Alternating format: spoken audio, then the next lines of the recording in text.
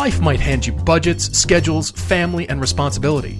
But driving shouldn't be just another chore. We're here to help you find a car you love. Something that fits your budget and your needs, but is fun to drive and makes you look back. I'm Todd. I'm Paul, and this is the Everyday Driver Car Debate. There was a time when you and I said we ought to start a podcast because we were talking every day. There was a time. That was 250 podcasts ago as of right now. I can't believe that. 250 podcasts. That is a lot of you and I talking. We have officially passed the 10-day barrier of sheer talk time if you listen from the beginning. If you've been with us from the beginning, thank you. 10 straight days of us talking. More than 10 now. We've surpassed 10 now, which is nuts. It's how do you eat an elephant, right? Yes. Well, but when we did our latest meetup there around Laguna, there were many of you that met us there and made the comment where you said once you found the podcast, you started listening to the current ones and jumping backwards to catch up on all of them. Yeah, right. 10 days of you and me just talking straight. Right. My wife couldn't do that, by the way. She would be like, you know what? I'm full. I'm good. My brain's full. Yeah, exactly. So we have tons of stuff to cover because at the 50 increments, if you don't know this already about the show, at the 50 increments, we do all questions podcasts. Mm-hmm. The 100 marks are all non-car questions. The 150 marks are all car questions. This is 250, which means all car questions are all we're going to talk about tonight, with two exceptions. Yes, we'll get to those right now. We need to do Aston Martin Vantage because it just got dropped the day we're recording this. By the way, happy day after Thanksgiving for the day you're listening to this. Right, exactly. The other bit of news is a little bit of merchandising update. A couple of things going on the merchandising front. First off, our friends at Blipshift, they sell such cool shirts. Oh, yeah. Our friends at Blipshift, they sell all kinds of awesome shirts. If you've never gone to blipshift.com, their shirts are really great. This is not an ad. They're not supporting us. We're just partnering with them on one of our shirts.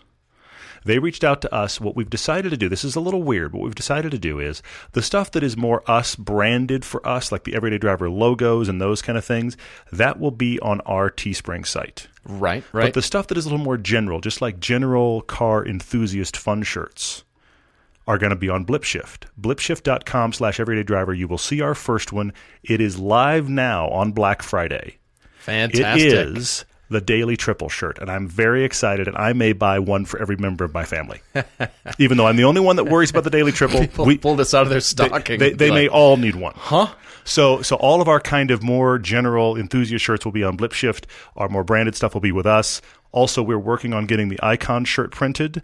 The short story of that is nobody really wants to print that. Right. So we're going to print it ourselves, and you guys can get them that way. We're going to work on that maybe even before Christmas would be novel, because that would be a great Christmas gift for your BMW friends. So there's some show business on merchandising, and I say it because I'm excited, one, about being part of Blipshift, and two, about having a Daily Triple shirt.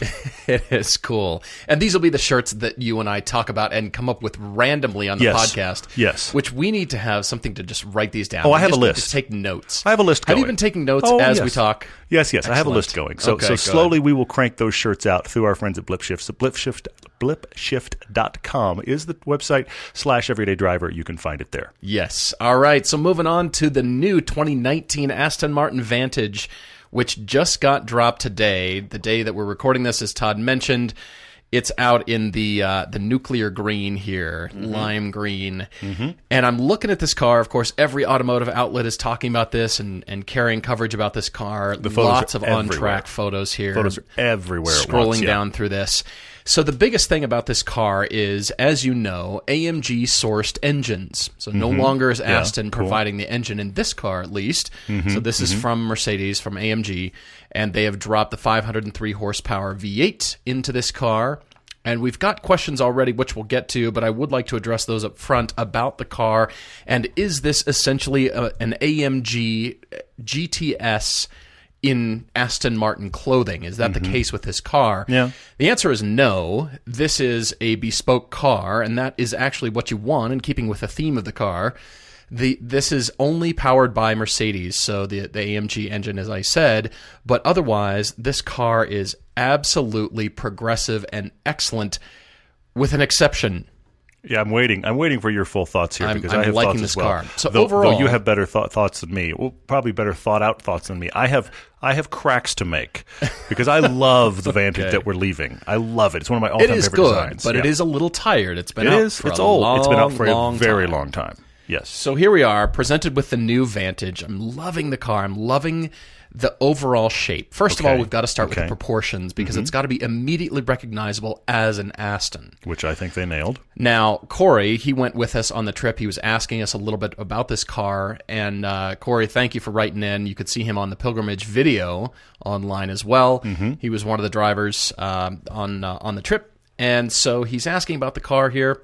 Looking at the overall proportions, very Aston. And in comparison to the DB11, I think it's less fussy than the DB11. I agree with that. I like elements of the DB11, but this starts out as a cohesive design, and then you get into the details. So it reads like a good painting. Okay. First is, from afar is the overall read. Then, midfield is sort of, okay, now we've got details, and then it makes you want to look up close at the very things that really intrigue you. All right. It's the body side of the car, the shoulder. Very nice. So you could say, all right, how do you keep the Aston taillights going or the Aston front mouth, this front, cue that they've got going? They have done a good job, with the exception of the very fine chicken wire on the inside of the mouth of this car. It looks very unfinished to my eye. Yeah. Unless they change some things about this. I like what they've done with that shape, but I don't like what's inside it. I see your comment about what's inside it. I have to be honest. The front is the place I'm struggling with this car the most. And I'm struggling with it because I feel like it looks like one of those bottom feeder fish where their mouths open down that's not to a good get thing. whatever. It looks like one of those bottom feeder fish. I don't think Aston would like to hear that. They probably wouldn't, but to me, the way they've opened up that grill straight downward, that's all. I can't unsee that. It just looks like a bottom feeder fish to me. It needs some elements in there that tie it off rather than just tacking on the front splitter underneath it. It looks like an unfinished gap. I agree with that. It is. And then the materials chosen in there are not good, even though I know that's finished. And also the headlights are a little bit akin to the ND Miata. They're little. They're a little small for what the car is. I agree. They're a little bit squinty and a little bit fussy, and the shape is not as defined as I'd like it to be. I can see that. The rest of the car is great. And then you look at the rear of the car, the taillights, excellent. Incorporated into the rear ducktail there. Really, really well done. Now, from a 3/4 angle, front and rear, it looks very good. Now, the front's ruining me. Even the front 3/4 is ruined for me by the bottom feeder mouth.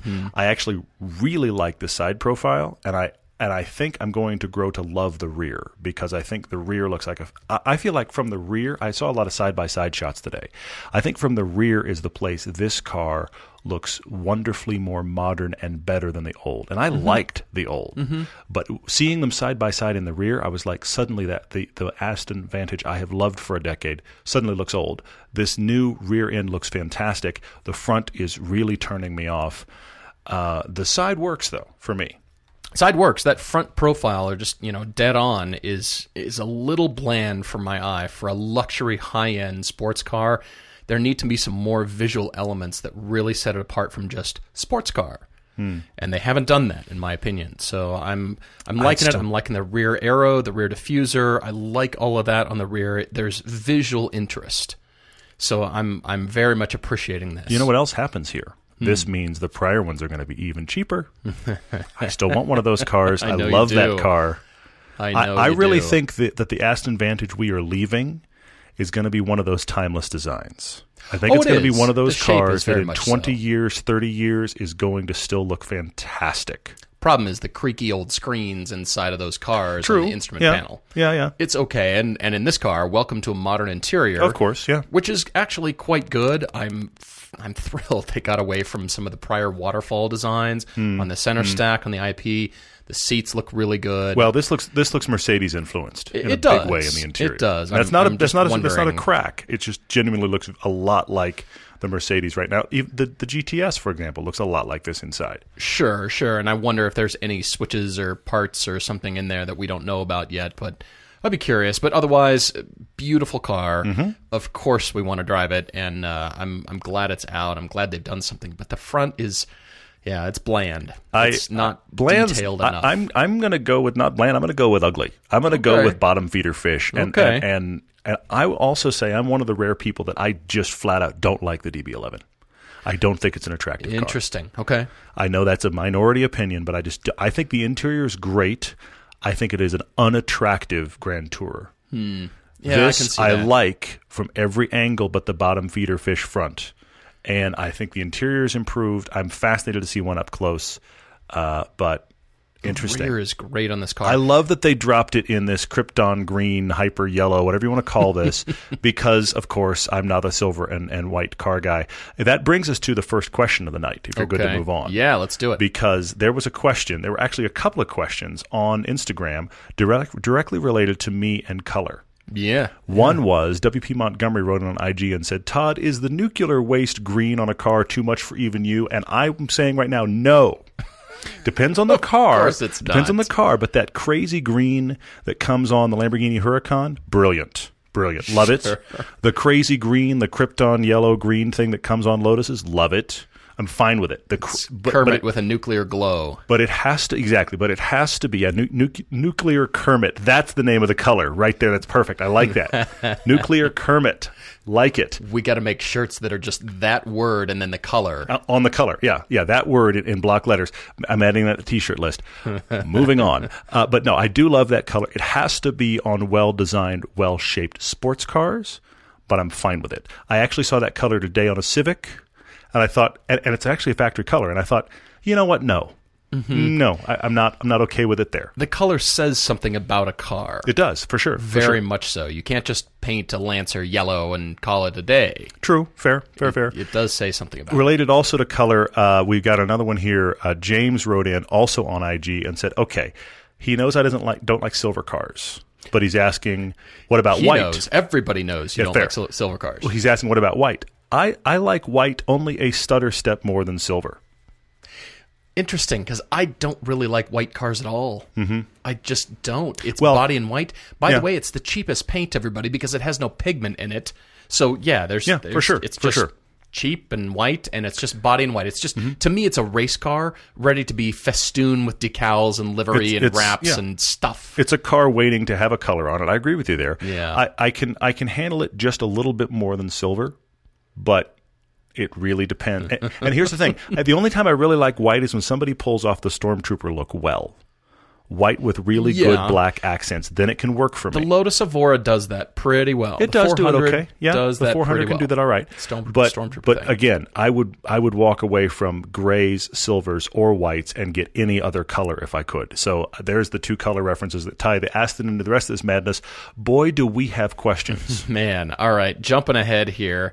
I'm talking about music now because Mark B. has written in on Facebook and said, what is your favorite driving song or album? Really? Okay. Which could get really interesting, although I like so much music. Not a fan of country very much, but I like a lot. I mean, I like some EDM stuff. I'm a huge Jamiroquai fan. I like, all classic rock and that kind of stuff. But when it comes to driving songs...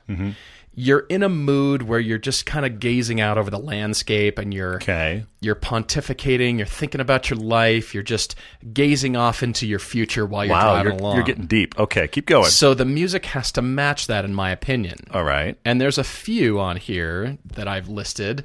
First of all is, it's Little Feat from their Representing the Mambo album. Wow, Back in 1990...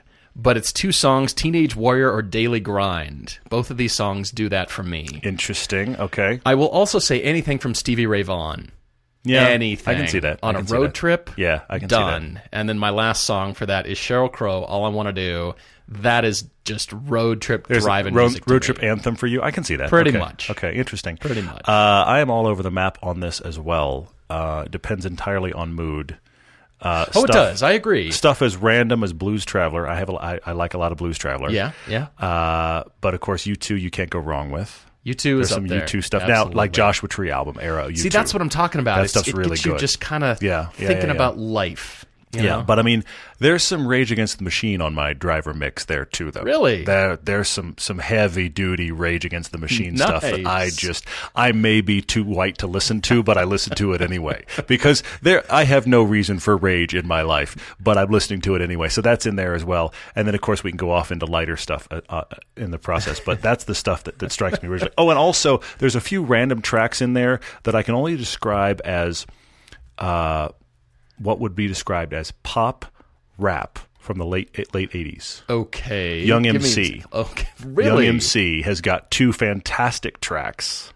Really? There's a track in Baby Driver, and I could not believe they pulled it off. It's called Know How. It's a fantastic rap track with a real funk underneath it. And the minute it came on, I recognized the song, and I bet there were 2 of us in the theater that did. And I was one of them.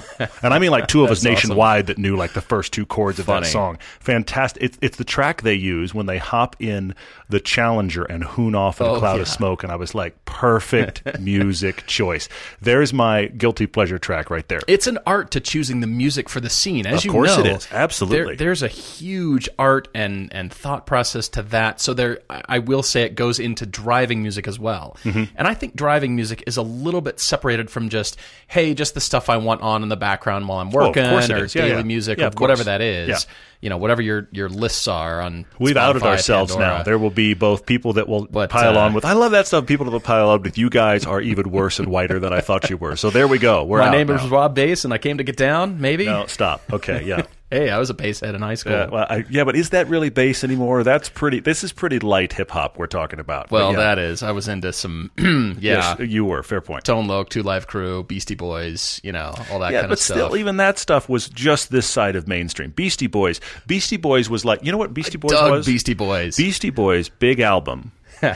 Whose title I can't remember right now, but I can see the album cover. It was the back end of a plane. Beastie Boys' big album that broke them out. Yeah. With Brass Monkey and all that stuff. I'm off in the weeds now. That was like the 80s equivalent of Peter Frampton in the 70s. And in the 90s, it was Hootie and the Blowfish. Awesome. In the 70s, everybody... Oh my gosh, I can't believe you just said that. I'm sure. Tell me I'm wrong. In the 70s, everybody owned the Peter Frampton album. In the 80s, everybody owned Beastie Boys. In the 90s, everybody owned the Hootie and the Blowfish album. Licensed to Ill, there, 1986. Thank you. I can see the album art. Everybody owned the Beastie Boys album. Totally. Anyway, onward. U2 you can't go wrong with at any time, anywhere, though, I think. All right, so onward. What else is on here? What else did you like? There's so many. Let's see. You gotta go faster. There's so many questions. Paulinus wrote in on Facebook, wildest, craziest project car ideas. Okay. One we've talked about, and one we haven't. The one we've talked about has almost been done, and that is the second-gen Prius with the Hellcat motor, rear-wheel drive. But the way I want it done is rear-wheel drive with the engine in the rear. Yeah, mid-engine kind of thinking. Yeah, put behind the 2 front seats. Yeah. The engine's right back there. Yeah. Not tube chassis, just turned the Prius into that car and the American Racing Headers guys, our friends that did that, it's awesome. But they went straight up drag car just to play with the joke. I want the street car version. That unless you look close, you don't know what it is. And it has the little eco sticker on the back, and you're rumbling along with your Hellcat mid-engine Prius with a manual transmission in the HOV lane because you've got an eco sticker. That's the crazy one. But the other one... I know the second one you're going to say, too. Do you? The other one that I'm kind of intrigued by right now, and our friend of the show, Nate, mentioned it to me, and it's gotten under my skin. And I'm not a project car guy, but if I had random money to dump into a project car, because let's be honest, project cars are money pits. Oh my gosh. But I want to do the LS motor in the FRS. Yeah, that would be cool. Because when it's done, it would be the lighter version of the Vet. Yeah, it would. It'd be a 2,900-pound Corvette. And we all know that I like light, small cars. I already like that car. And I mean doing that like really, really well. Not a hack job. Pay somebody, it would not be done by me, pay somebody to do it really, really well. Not quite the Singer 911 by Singer thing, but somewhere close to that, you're saying? And I don't even know how much I'd do to the interior, maybe a few things, but you'd want to do a few things. But it would mainly be seats, about... probably upgrade seats. I don't know, those seats are great. They're fantastic stock seats. Put more power in there, better brakes. That's what I'm saying. It would be all that stuff. It would be the power, the brakes, all of that kind of stuff. There are kits to do this. Nate has talked about maybe wanting, he's talked about maybe wanting to do this to his car. I may have to borrow his car when he does this, because if it were done really, really well, that's my crazy build. I like that. Although I'm going to say Porsche 928 with modern running gear. Oh, sure. Like the turbocharged V6s. Retrofit the Panamera running gear into a 928 and go hunting. That's what I want. I want modern Porsche running gear in a 928 because I love that shape so much. Yeah. But then the big ones, even the GTS, had something like close to 340 horsepower or something like that, which is, I've got that in my Cayman now. Sure. So, let's upgrade everything, turbocharged, the whole deal. Great Porsche modern running gear in that thing. That would be the business. That car. And you're right. Yeah. Just go hunting. All right, so Lucky Jerk on Instagram is asking, if Thanksgiving was a car, what would it be? And I've thought about this for a little while now. Oh, you've got an answer. Okay. I do have an answer. I'm excited to hear this. You could go many directions with this. First of all, it's Thanksgiving. Hey, we're thankful just to own cars, just to be doing what we're doing. That's not bad. How about that's a good start. Let's start That's a good start. You could go into a lot of different things there. I've just been struck by what my answer is. Sorry, go on. Keep going. All right, so I have my answer, and it is along the lines of generally, what is Thanksgiving? You're anticipating it for a long time. You're really looking forward to it. During the meal, it's awesome, and then you overeat, and later on you think, what have I done? Ow, what did I do? I like that description, by the way. So this was my whole thinking. Okay, I agree with that thinking. And therefore it is a Dodge Hellcat. You're anticipating this for a long time. Not bad. While you're driving it, it's awesome, and then you think, what did I just do? I like Why that. do I have this car? This is nutty and crazy. I love Leftovers are still good, though. Yeah. But still, I think it's a Hellcat. As we're talking about it, that's really good. As we're talking about it, it has struck me. Because when I think of Thanksgiving, I think of family. Sure. And I think, so you got to have a family hauler. That's where my brain goes. So I think of family, but then I think of what is Thanksgiving ultimately? It's just too much. It's too much of everything. It's too too much family. It's too much downtime. It's too much football. It's too much food. It's just everything. Too much. It's overload, yeah. And you look back and you go, that was just too much.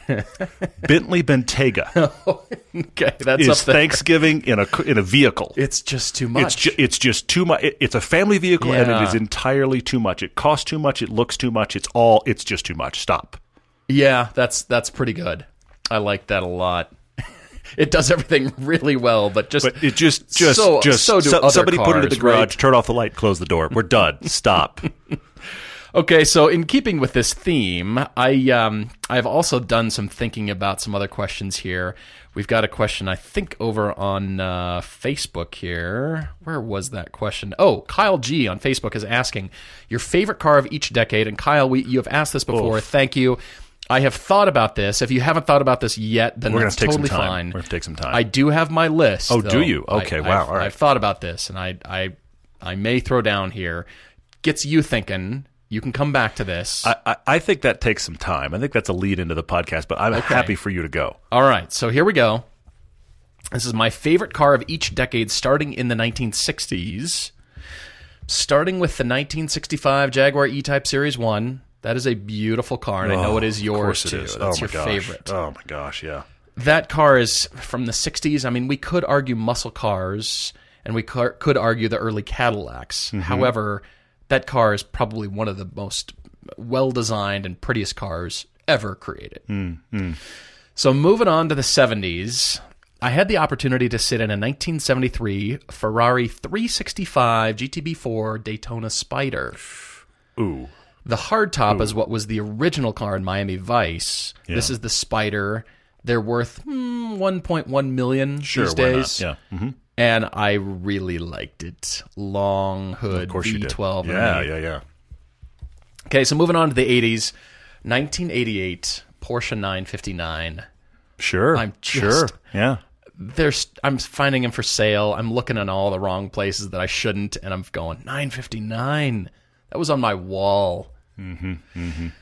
Okay, so 90s, I was in love with the 94 Toyota Super Turbo. Yeah. When that thing came out, sequential turbos, my head just blew up. Going, you can do that?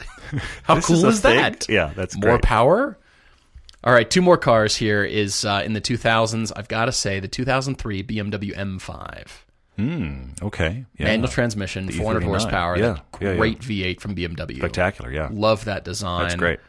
And then finally, the latest is the supercar from Porsche, 2015 Porsche 918 Spyder. Okay. That's my current car. Okay. All right. I will have to revisit this at some point. I think you should. I think you should think about it. I have a list for later on a different question. Okay. But there's so many good questions. Have you heard, I have to explain it if you haven't heard of it. Have you heard of You know Goodwood. Have you heard of Radwood? I looked it up. And you saw this question? I love did. this question. This is great. Our friends at Driving While Awesome and Jalopnik and many others are involved in this, but I think it's the Driving While Awesome guys mainly. Yeah. Okay. And so they're putting together it's Goodwood, which of course is a bring your really super classic car and wear clothes from the whenever it is 30s, 40s, 50s. This is the 80s and 90s, and it's happening like 2 days from when this podcast drops. And I so wish we could be there. This is one of those moments when I wish we still lived in LA. Yeah. But anyway, so Radwood, which is a bring a car from the 80s or 90s and dress accordingly.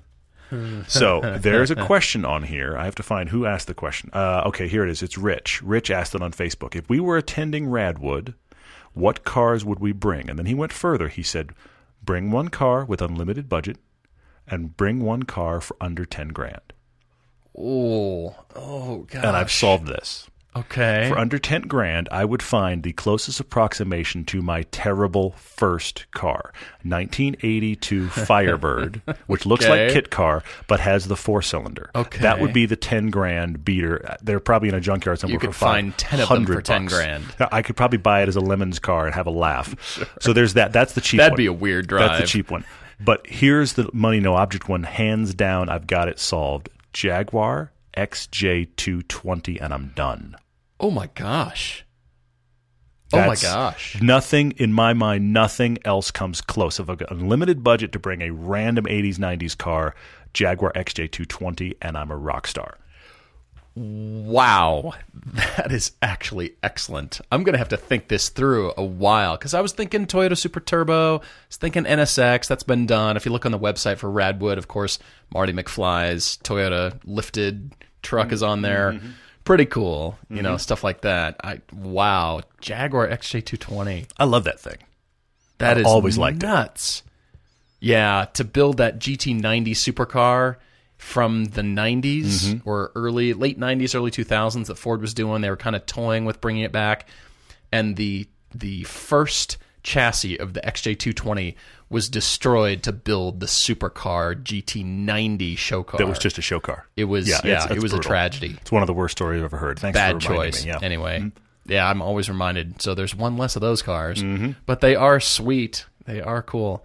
I'm gonna have to think about that one and come back to it. That's some good thoughts. It's a fun one, and Radwood sounds like one of those things I would love to go to at some point. That would actually be cool.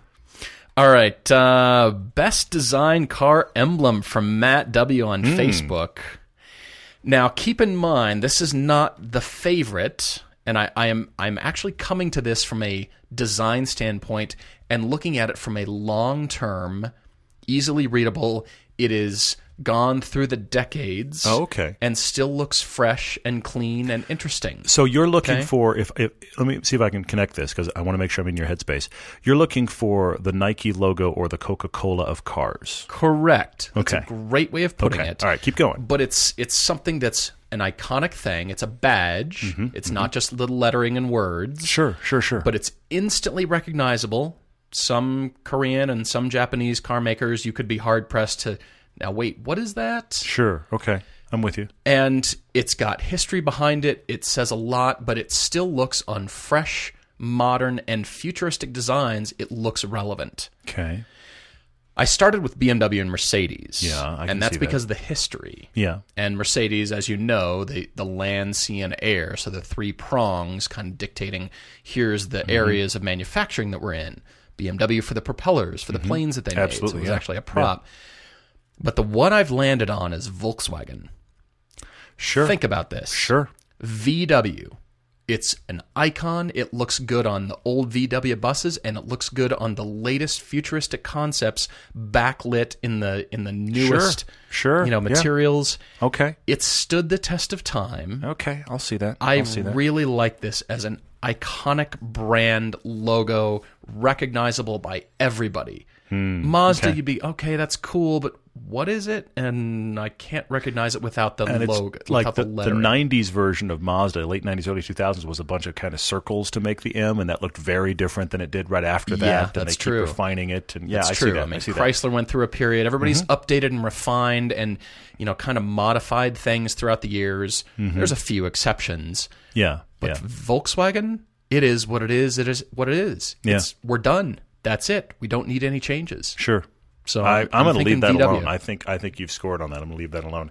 I mentioned our friend Nate earlier when I was talking about the FRS. Yeah. He asked a great question on Facebook. Thanks for writing in, man. He said, okay, if we were going to pick the new Resto mod, the new car to do like a Singer or an Icon or the Eagle Speedster. So the Singer obviously is 911. The Eagle, they do the E-Types. The Icon, they do the trucks. So if we could pick a car that we think is worthy of that, what would it be? I thought of two. Really? Okay. And the first one might surprise you, but the thing I think is interesting about all the ones that are getting this treatment, and let's just call it the Singer treatment so we all know what we're talking about. Right. That's the very high-end take the iconic body style, take an iconic body, and it's true of the other ones too, the Eagle Speedster and the Icon, take an iconic body style, make it the nicest, most modern version of that, upgrade the materials. But essentially what you're doing is showcasing that great timeless design, which leads me to both of these cars. All right. Imagine the Singer version of the 1990s 300ZX, the Z32. That is a timeless design. Okay. Yeah, those cars are stupid cheap. I understand that. But imagine if you took a $10,000 or $12,000, like a really pristine Z32 from the mid-90s, and you put a modern, let's take the engine out of the 370Z. Let's twin turbo that guy. Let's do modern brakes, modern suspension. I actually love the interior design of that car. Let's take that interior design and make it all modern materials. Okay, all right. That's killer. It'll cost you $60,000 when you're out the door. Okay. I mean, Singers do not. They're nowhere near $60,000. No, of course not. But I'm saying, but also Singers, you're going to have trouble finding a 964 for less than 30 or 40 anyway. Right. The Z car you're buying is going to be 10. Right. So that's what I'm thinking. The Z32 is one. The other one I'm thinking of is original NSX. I was kind of thinking NSX as well. Modern power, modern brakes. Get that car. That car was less than 300 horsepower. Get that car to 350, 400 horsepower. Don't go nuts. Don't go 600. 350, 400 horsepower. Modern everything. Take that interior, which I also think is timeless. And actually, if you look at pictures of it and the 300ZX next to each other, there's a lot of similarities in those interior designs of those two cars. But take that interior, go all modern materials. That would be amazing. What about the Lotus Esprit? What do you think about that? I'm talking from the late 70s, like a 78. The original Wedge, the Spy Who Loved Me, James Bond sub car. Correct. What about that? Ooh. That could work, could it not? Yeah. With, some really nice metal details on there. Sure, yeah. Yeah, exactly. Not the V8 Esprit, not the later ones. But see, we're all landing on those cars that you know them in silhouette. They are timeless designs. Right. Very simple shapes that are classic. And that's what's key of all of these, I feel like. Well, guys, we're going to take a quick commercial break and be right back after this. When you're looking to buy a car, you want to make sure you're getting real price on actual inventory. There's nothing worse than getting there and they go, well, we don't have that actual car you looked up. So a lot of times that's not the case, but with TrueCar, it is the case. You can configure a car online, use a TrueCar certified dealer. The pricing that you get is on actual inventory. There is a car that backs up that price. There are over 13,000 TrueCar certified dealers nationwide, and TrueCar users are more likely to enjoy a faster buying process when they connect with these TrueCar certified dealers. And plus, TrueCar users save an average of over $3,000 off MSRP. Don't get me wrong. This is not TrueCar says, we think the price is this. No, the TrueCar certified dealer says this is the price for the car. TrueCar is the conduit. So you want to work directly with TrueCar, go to TrueCar and find the car you want. Geico presents eyewitness interviews with inanimate objects. This is Brian Bruno live on the scene of a recent windstorm, here to describe the event, The Chest of Drawers. There's a storm howling outside, so I thought I'd stay in and watch a rom-com. 5 minutes into the flick, a tree branch slams through the window. Were you hurt? I just got a scratch on my chest. Your chest of drawers can't help you in a windstorm, but the Geico Insurance Agency can help you get covered for personal property damage. Call Geico to see how affordable homeowners insurance can be. Oh, the questions. It's an all-question podcast. Excellent, by the way. And we will still not cover even half of them. No kidding. There's so many great ones. Did you notice you guys. how few we covered the first half hour? I looked over at the clock and I'm going, my gosh, for sure. we got to hurry up. So many good ones, so many great ones happening. Let's see. We've got a quick one I wanted to mention very, very quickly because it's not car-related, but it gets asked a lot. Instagram. Cohen and ER Zipperer. I wonder if ER Zipperer is an ER doc, by the way, an ER surgeon. ER Zipperer. Can we not talk about medical terms? Anyway, both of them asked the same kind of question. First off, what non-car-related hobbies do we have? And ER Zipperer asked about mountain biking. Well, obviously, we both mountain bike. Yes. And so they asked what mountain bikes we have. I have it's a Fuji mountain bike. It's a Fuji 2.0 from like 2012, 2013. I bought it used. It's got good Shimano parts on it. I'm off into the weeds of cars now. I mean, away from cars now. But it's got full suspension, and I love using it as kind of an all-mountain bike. I'm not a big downhiller. I'm not a road biker. I love that. And then you've got a killer bike, too. Yeah, I'm kind of a Cannondale fanboy over here. I've got a Quick CX that's just kind of a road bike, but my mountain bike is actually a Cannondale Habit all-mountain bike with the crazy lefty fork. front fork, which is not a fork. It's just I guess it's one chopstick front fork design, I guess. Yeah, exactly. I don't know. It's just an L shape. It's essentially what it is. It's interesting because it's probably the strongest part on the bike. It's insane. They were going to get into motocross with that design and then backed off and just went, all right, it's just good enough for mountain bikes. This thing is severely over-engineered. I mean, it takes a lot of abuse. I'm dreaming of a Santa Cruz. Our friend Trenton that works at the Santa Cruz. Yeah, hey Trenton, how are you? He came to our Laguna meetup, which was great. I'm dreaming of a Santa Cruz bike, and then I look at the price, and I look at my budget, and I go, okay, I'm going to come back to that. But I am into the big fat tired bikes that, some of them have suspension, some don't, but they're the huge fatty oversized the thing tires. That's happening now where it's go bike in the snow. It's so cool. It really intrigues me. And you can see the drive system is very slow. These bikes are not designed for speed. True. They just kind of float over the top of terrain. For sure. Yeah. I think it'd be a boatload of fun. I see that. Anyway. All right. So let's get back to the cars thing here. I want to talk about Dale's question. Dale's is one of our co-drivers for the Lemons race. He asked on Facebook a quantum leap question here. If you could drop in and drive any racing event in history as a full participant, think back to all the different kinds of races. Which race would you drive in? And he gives examples here. The Targa Florio from back in the day, Monaco rallies, Carrera Panamericanas, the Paris to Dakar rallies. I mean, this is huge, Dale. It is. Excellent it is very cool. question. Yeah, it is good. I come to racing with the greats, and I'm kind of thinking anything that Senna raced in to, of course you'd be competing against him, but it'd be cool just to watch him and be next to him and watch him drive, or any of the old masters, the Fangios. Okay. But I also think it'd be pretty cool to be in the Andretti era, the Mario Andretti era of any of his races. Okay. He's the man. Yeah. He's still the man. He's pushing 80, and he's got all the ladies, and everybody wants to be him. Everybody wants to take their photo with him, and he's still taking passengers well over 160 on the track. Yeah. Yeah. I mean, come on. The guy's a rock star. So any of his Formula One career or the Long Beach, the kart championships or any of the IndyCar stuff that he did, I'd love to be, kind of in somewhere in there with the original Andretti guy. Okay. I'm going to go. That's good. I was thinking about it in terms of just cars. Okay. What crazy cars. Okay, good. And I'm assuming, look, here, you're talking about quantum leaps, Dale. I'm also going to assume that I'm dropping into this because I have the talent to be there. Okay? Because it does beg that assumption, because what I'm about to describe, I barely have the talent to pull the car off the trailer, okay? But I'm thinking about the 60s, late 60s Le Mans era with the big long-tail Porsches. Oh, my gosh. The 917s and those crazy Le Mans stuff where they're doing 230 down the back straight. It doesn't have kinks yet. The crazy hair on fire era of Le Mans that is the stuff that inspired Steve McQueen to try to make that film. Okay? So you've got original Ford GTs and the crazy V12 Ferraris and the big boy Porsches with the long tails. That's really good. That era of cars I would love to drive, and I'm even more aware of the fact that I can't begin to drive. So I have to go there. I love that. Although there is a car that I saw at the historic races a few years back.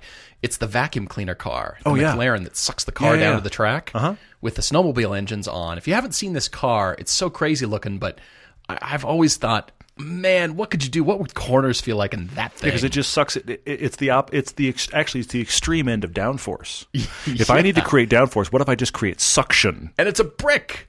The back end is a brick. What if I just create suction and I suck the car to the road? And there was some very angry guy in the timing booth flipping through the rule book the entire time that car got on the race for the first time, going, I cannot believe that car's out there and that there isn't a rule. They got around my rules. Seriously, how dare they? Mm-hmm. Okay, what else is on here? Oh, so many. Let's see. We've got Nick Alon asked a question that he says is actually a real question that he's actually facing. Okay. He asked this question on Facebook. No strings attached. You have the chance of living either a half hour from the Ring or a half hour from Laguna Seca. Oh, this is a great question. Which do you choose and why? And he's saying he's facing this scenario, which is kind of crazy. Who faces this? Yeah, exactly. Him. But here's my answer. Here's my answer, Nick. Honestly, it depends on what your life looks like, and this is why I say that. I would prefer to be a half hour from the Ring if we're talking tracks. Yeah. But the Ring has nothing but just people living in small houses and driving the Ring. Mm-hmm. Laguna, the fascinating thing about Laguna, I think may be the great exception for tracks of the world. And this is my point. Laguna is right in the middle of a gorgeous area. Amazing houses. Oh, yeah. Fantastic scenery.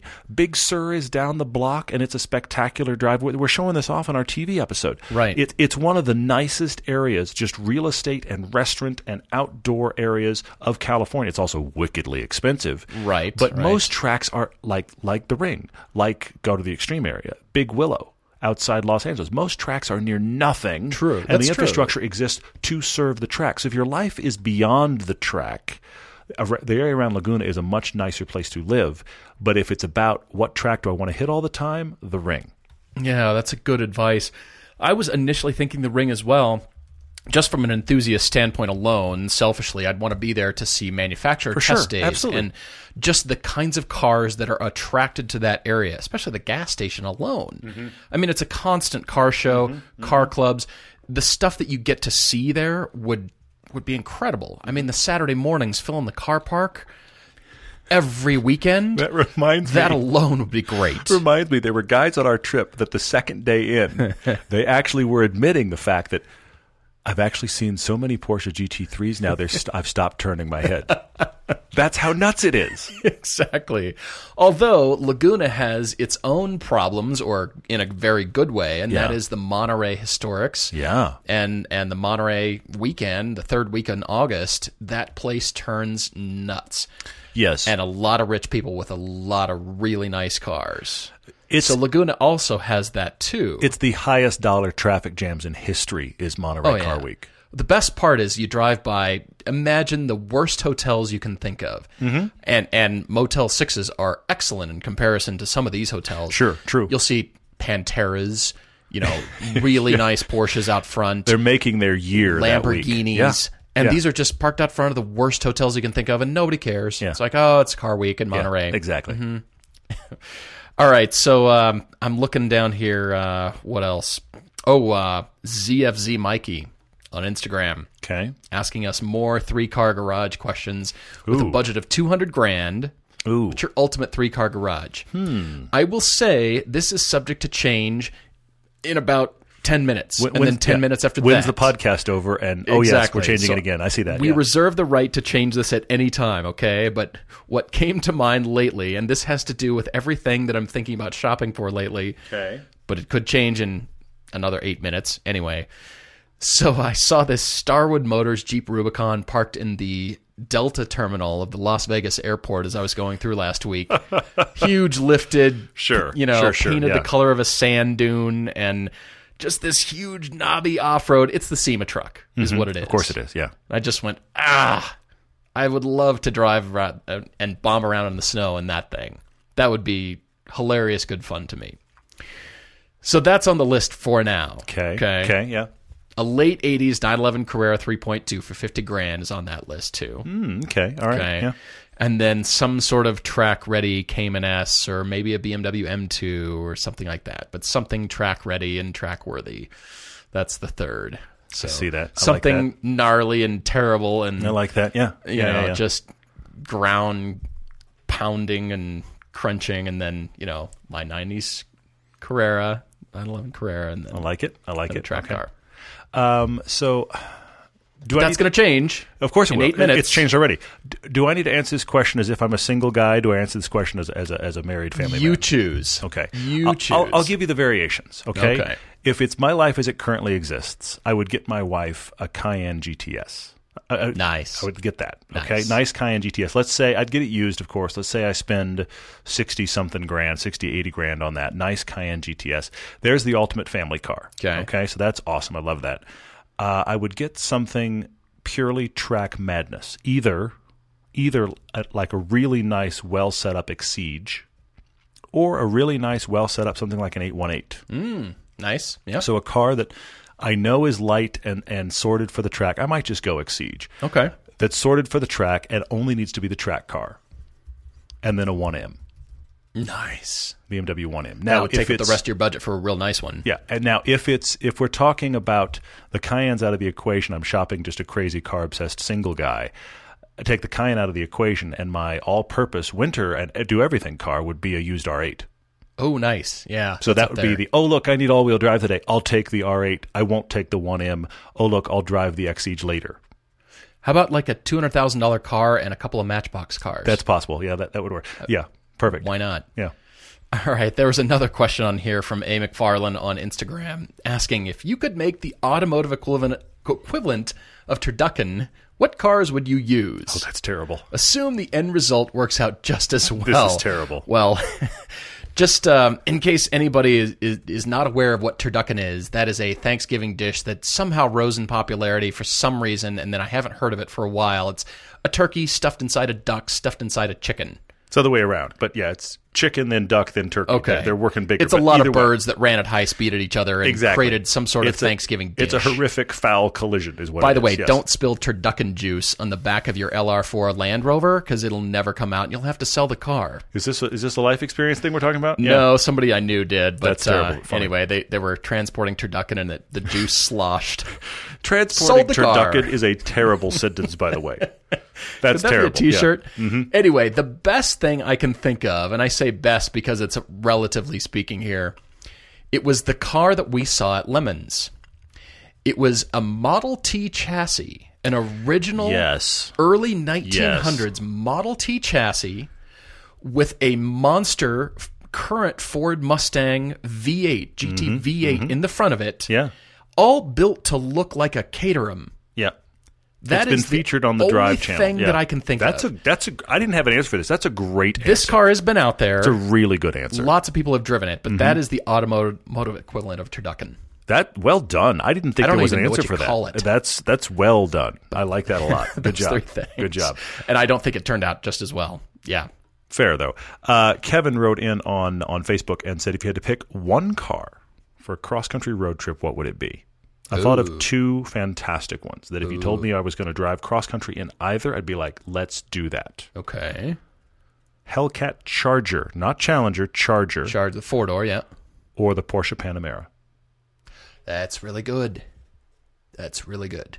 I like that. Because I'm thinking about you're sawing across freeway miles. Yeah. You got to be comfy, big seats, comfortable, great amenities. Passing power. But ridiculous passing power for, look, we're in Kansas. Yeah. Kansas, Nebraska, Iowa. Exactly. Before you can lift. Seriously, yeah. Yeah, I like that. I'd take a 911 Turbo. Done. Stick a fork in me, and I'd call it awesome. done. It'd be a great GT car. I was just thinking about lots of people going with you, lots of luggage. But I take your point. Yeah. Okay, all right, I get that. Panamera works too. Okay, what else on here? I have one from Andrew Patton. Interesting one here. He said, if we could make the perfect homologation car from past cars we've owned, what would it be? Now, we obviously are also assuming here again that this will work. Define perfect. This will work. But I actually thought of this. Okay. This almost sounds like the turducken question, but follow me anyway. Cars I've owned in the past, if it could all work, this is what it'd be. It'd be the 300ZX interior inside the FRS body with the Saab 92X turboed motor, and it would remain rear-wheel drive. I want to go sketch right now. Yeah. I want to go draw that right now. Nuts. And it's crazy to think that my 92X Aero had more power and torque than my dedicated sports car FRS. But if I could make all that work and it actually did work, trust me, this is not a build I want to do. I'm just, this is just brain thinking here. Okay, I'm going to try my shot at this here. I'm going with sort of the off-road capability of my first car. That was the 77 Jeep Grand Cherokee. Okay, all right. Sort of this, off-road capability, but imagine a Cayman with that capability. Okay. Making a rally Cayman. Making a rally lifted with mud flaps and roof rack and the whole deal. Sort of like the Rothman's 959 car. I get it. Yeah, but only with a Cayman. Yeah. With a monster V8 from the 928 in the back. Ooh. By the way, Porsche 928, that motor was put into a boat. It was an offshore racing boat, as a matter of fact. I don't know how long that lived. How successful it was, fair. Anyway, so yeah, the V8 out of that, and then nothing from the two Honda Accords that I owned. Not the interior, not the styling. Okay. Nothing. Maybe the badge. We'll just stick that on for, at the end of a flag. Something like that. Flag. That's nice. I like it. Okay, I'm looking for other stuff on here. Oh, Greg S. is asking on Facebook, from a design and filmmaking perspective, is there a reason that some cars look better on camera versus in person and the other way around, vice versa? Because movie chase scenes seem to always look way better with a Mustang as opposed to some black Audi. Well, this is something that I've learned from you, and that is the 5 to 7 rule. And that's because so much of our photography is done at a low eye level, looking down, and it changes. We don't look at cars from way up high. When you look down from an office building or the hotel you're staying at, you look down at cars. Yeah. They look very different. You're seeing the plan view of that. Or real low on the ground. Down at the lights. I mean, rarely are you sitting down or your eye is 2 or 3 feet above the pavement looking at a car, and it changes everything. So I would say, the camera angle lying, and we like to make it lie for that very reason, is to get a different angle, make it look different. But then, from the height you're at, that's how you see the world. That's how everybody sees the world. That's the height we're used to looking at, and you think, oh, that's not the money shot. But then you bend down 2 or 3 feet and you go, well, that's different, and I like that. And that's why you should always bend down and get a low eye level to take photos of cars. Yeah, I mean, that's kind of an unspoken rule that I'm now speaking it. Unspoken rule we have on the show is that we never do camera positions between about 5 and 6 feet high, because that's the way every one of us walking around sees the world. That's the way adults view the world, is at that height. So we get away from that height. We avoid it. We get above it. We get below it. We do love that. I would also say lighting, of course, is a big thing. Lighting is huge. I mean, you see a car in the middle of the day at noon and the sun's right overhead and there's a lot of glare and it's not flattering, and there's that. But then the other part of it is, what are the lenses being used? It's a good one. Because a car like an Audi, which has, if you think about it, it has kind of block styling. There's no like big bulging fenders or a big roll in the hood generally on something like an Audi. Sure. Whereas sedans, on Mustangs, that's true.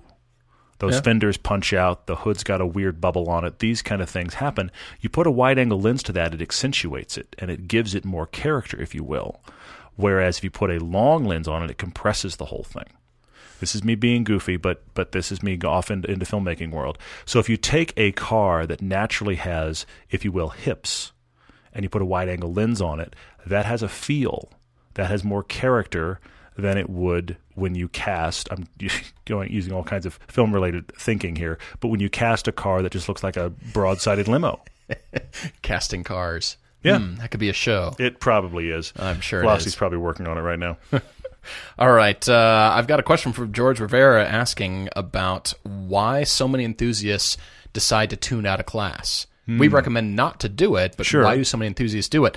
Best answer I've got is that it's easy to, and you just sort of get sucked into it because it's disposable income and it's less money to do it over time. Whereas when you buy a really expensive, nice car, that's this big chunk of money all up front, all at once. Yeah. Whereas over the years, you're tuning and you just get kind of complacent and you want to do more stuff, and income comes in and then money goes out. And over the years, it just starts to get strung out. Yeah.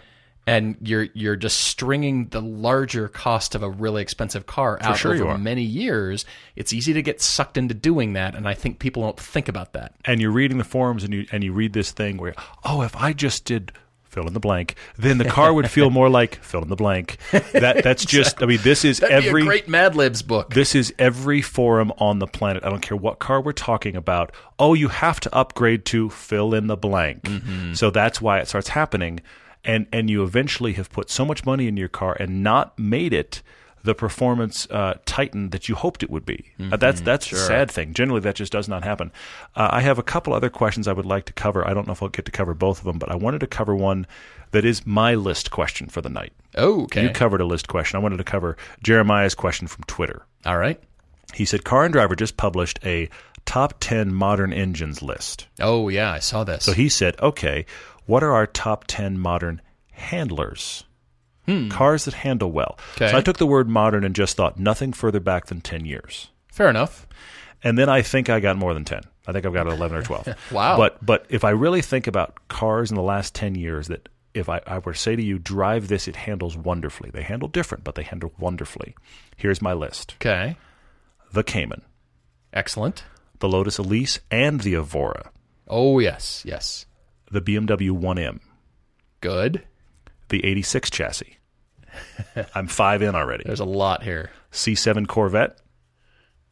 Fiesta ST, if you want to leave rear-wheel drive for a second. Fiesta ST Very is different worth feel, driving. but you're right. Evo 10. Yeah. Alpha Quadrifoglio. Alpha Giulia Quadrifoglio. And is surprisingly on that good. list. Yeah. The 991 with rear steering. Okay. Porsche 911 991 with rear steering. Okay. Is revelatory. It's 12. The current or the past, but the current Mazda MX-5 and the Nissan GTR. 12 cars. Interesting. All of those cars I would define as having amazing handling, but they are not all the same. Could I add one? That's an excellent list, by the way. Do you think the Honda S2000 would make it onto that list too? Yes. The only reason I didn't put it on there is because I think it gets other cars on that list are obviously more recent and kind of occupy 10 the years, same you're right. kind of occupy the same space. Sure. 86 Twins, Miata. The 86 Twins, the Miata, and the Lotus kind of all cover Sure. the space that the S2000 lives in. That's true. But I agree with you. The S2000 was on my, maybe I should include this. I totally do agree with the that. tail end of that production run is just about 10 years old now. It's 09. Yeah, for sure. So- For sure. It still counts. It would count for sure. Interesting. That's a fantastic list. I love it. All right, keep going with other questions. Well, let's see. I only have one other one, and I wanted to touch on it really quickly. Jordan is asking this question. He wants to get into autocross, maybe getting into tracking further. He has a current gen, so the Mark 7 GTI, and he's just flat out nervous. He's worried about, what if I screw up my car? What about my warranty? What about that kind of stuff? The simple answer here, Jordan, is get track day insurance. Yeah. It's out there. It's possible. I've heard... we were talking about it this weekend after we were hanging out with people that did Laguna with us. I've heard of people that have spent somewhere. It's going to depend on your car and driving record. All these kind of things matter. But there are people that just do track insurance. It only works for the track day. But if you ball up your car on the track day, that's the whole reason that insurance exists. And they can still make money, clearly, because obviously it's not likely you're going to do it. But if you do, your normal insurance probably won't cover it. Mm-hmm. Track day insurance can run like $150 for the day. If that gives you peace of mind, that's not that expensive. Some folks will actually do track day insurance for your season. If you say, I'm going to do 2 track days a month for the following 4 months, they'll give you a package of that. That's the solve. Like it. Well, I've got a couple left as well. First of all is the brake fluid question from Red Mustang here. He's asking, why don't people change their brake fluid more often, and should they? Yes, you should. 2 years is the recommended interval, and it is because that fluid is hygroscopic, meaning it absorbs water. Mm-hmm. So therefore, over time, guess what's happening? It gets worse. So yes, you should. Take care of your cars, folks. And then the last question from me is from John F. on Facebook. He's asked a while ago, but he thinks it's a good one. Paul, what is Todd's worst driving behavior or habit? And Todd, what's Paul's?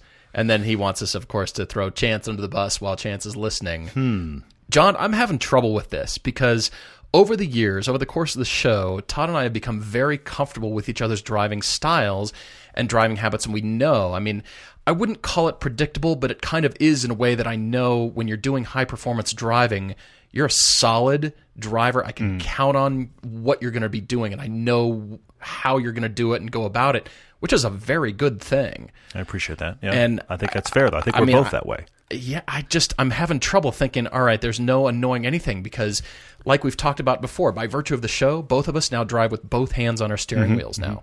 Just by virtue of, hey, it offers more control, and I want to be in control, and sitting up, looking over our shoulders, and kind of doing all those things. But I've forced myself to do it over the years. For sure. It has not happened overnight. And to be honest, I'm having trouble coming away with anything. Well, I appreciate that. And it is, I don't think of anything glaring instantly either, which makes me kind of think outside the box, and I come up with one. Okay. All right. Okay. Curious. Because here's the other thing that happens that people don't realize. There are plenty of journalists and hordes of race drivers that are better drivers than you and me. Oh, my gosh, yes. Okay? So there's definitely those folks out there. Yeah. However, you and I are really good at what I would describe as precision or formation driving. Cars moving at very high speed, inches off the other's bumper. Yeah. We're very good at that because that's how good shots happen.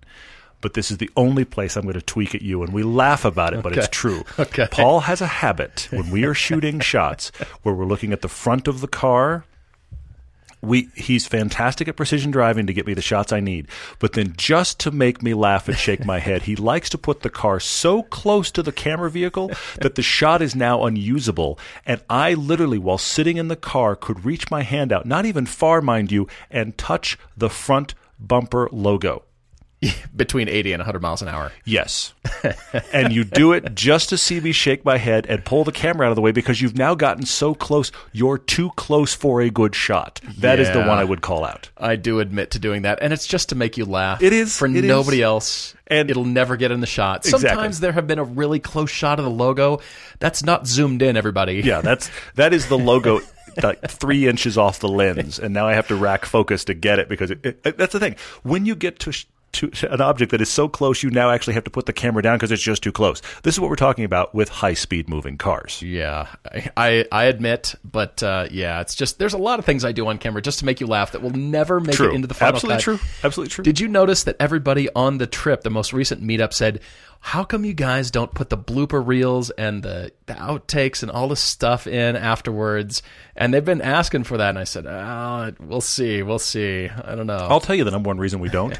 It's more editing. Exactly. That's the thing. It's more editing. I am lucky to get through the editing we have, but the blooper reels sometimes are funny. However, I will also say that we have a family show, and sometimes the blooper reels are not family friendly. That's the other part of the problem, too. Yeah.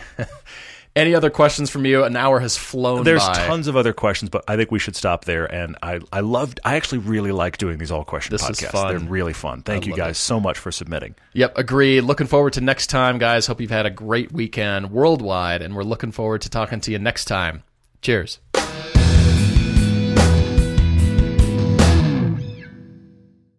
Geico presents Unhelpful Home Improvement How-Tos. A slippery bathroom floor can result in expensive hospital bills. So today, I'll show you how to cushion a serious fall by filling your bathroom with thousands of plastic balls. Just nail a piece of plywood across the doorway and dump in 2,000 multicolored plastic balls. You could try to protect yourself with a bathroom full of plastic balls, or you could get liability coverage through the Geico Insurance Agency. Visit geico.com and see how affordable renter's insurance can be.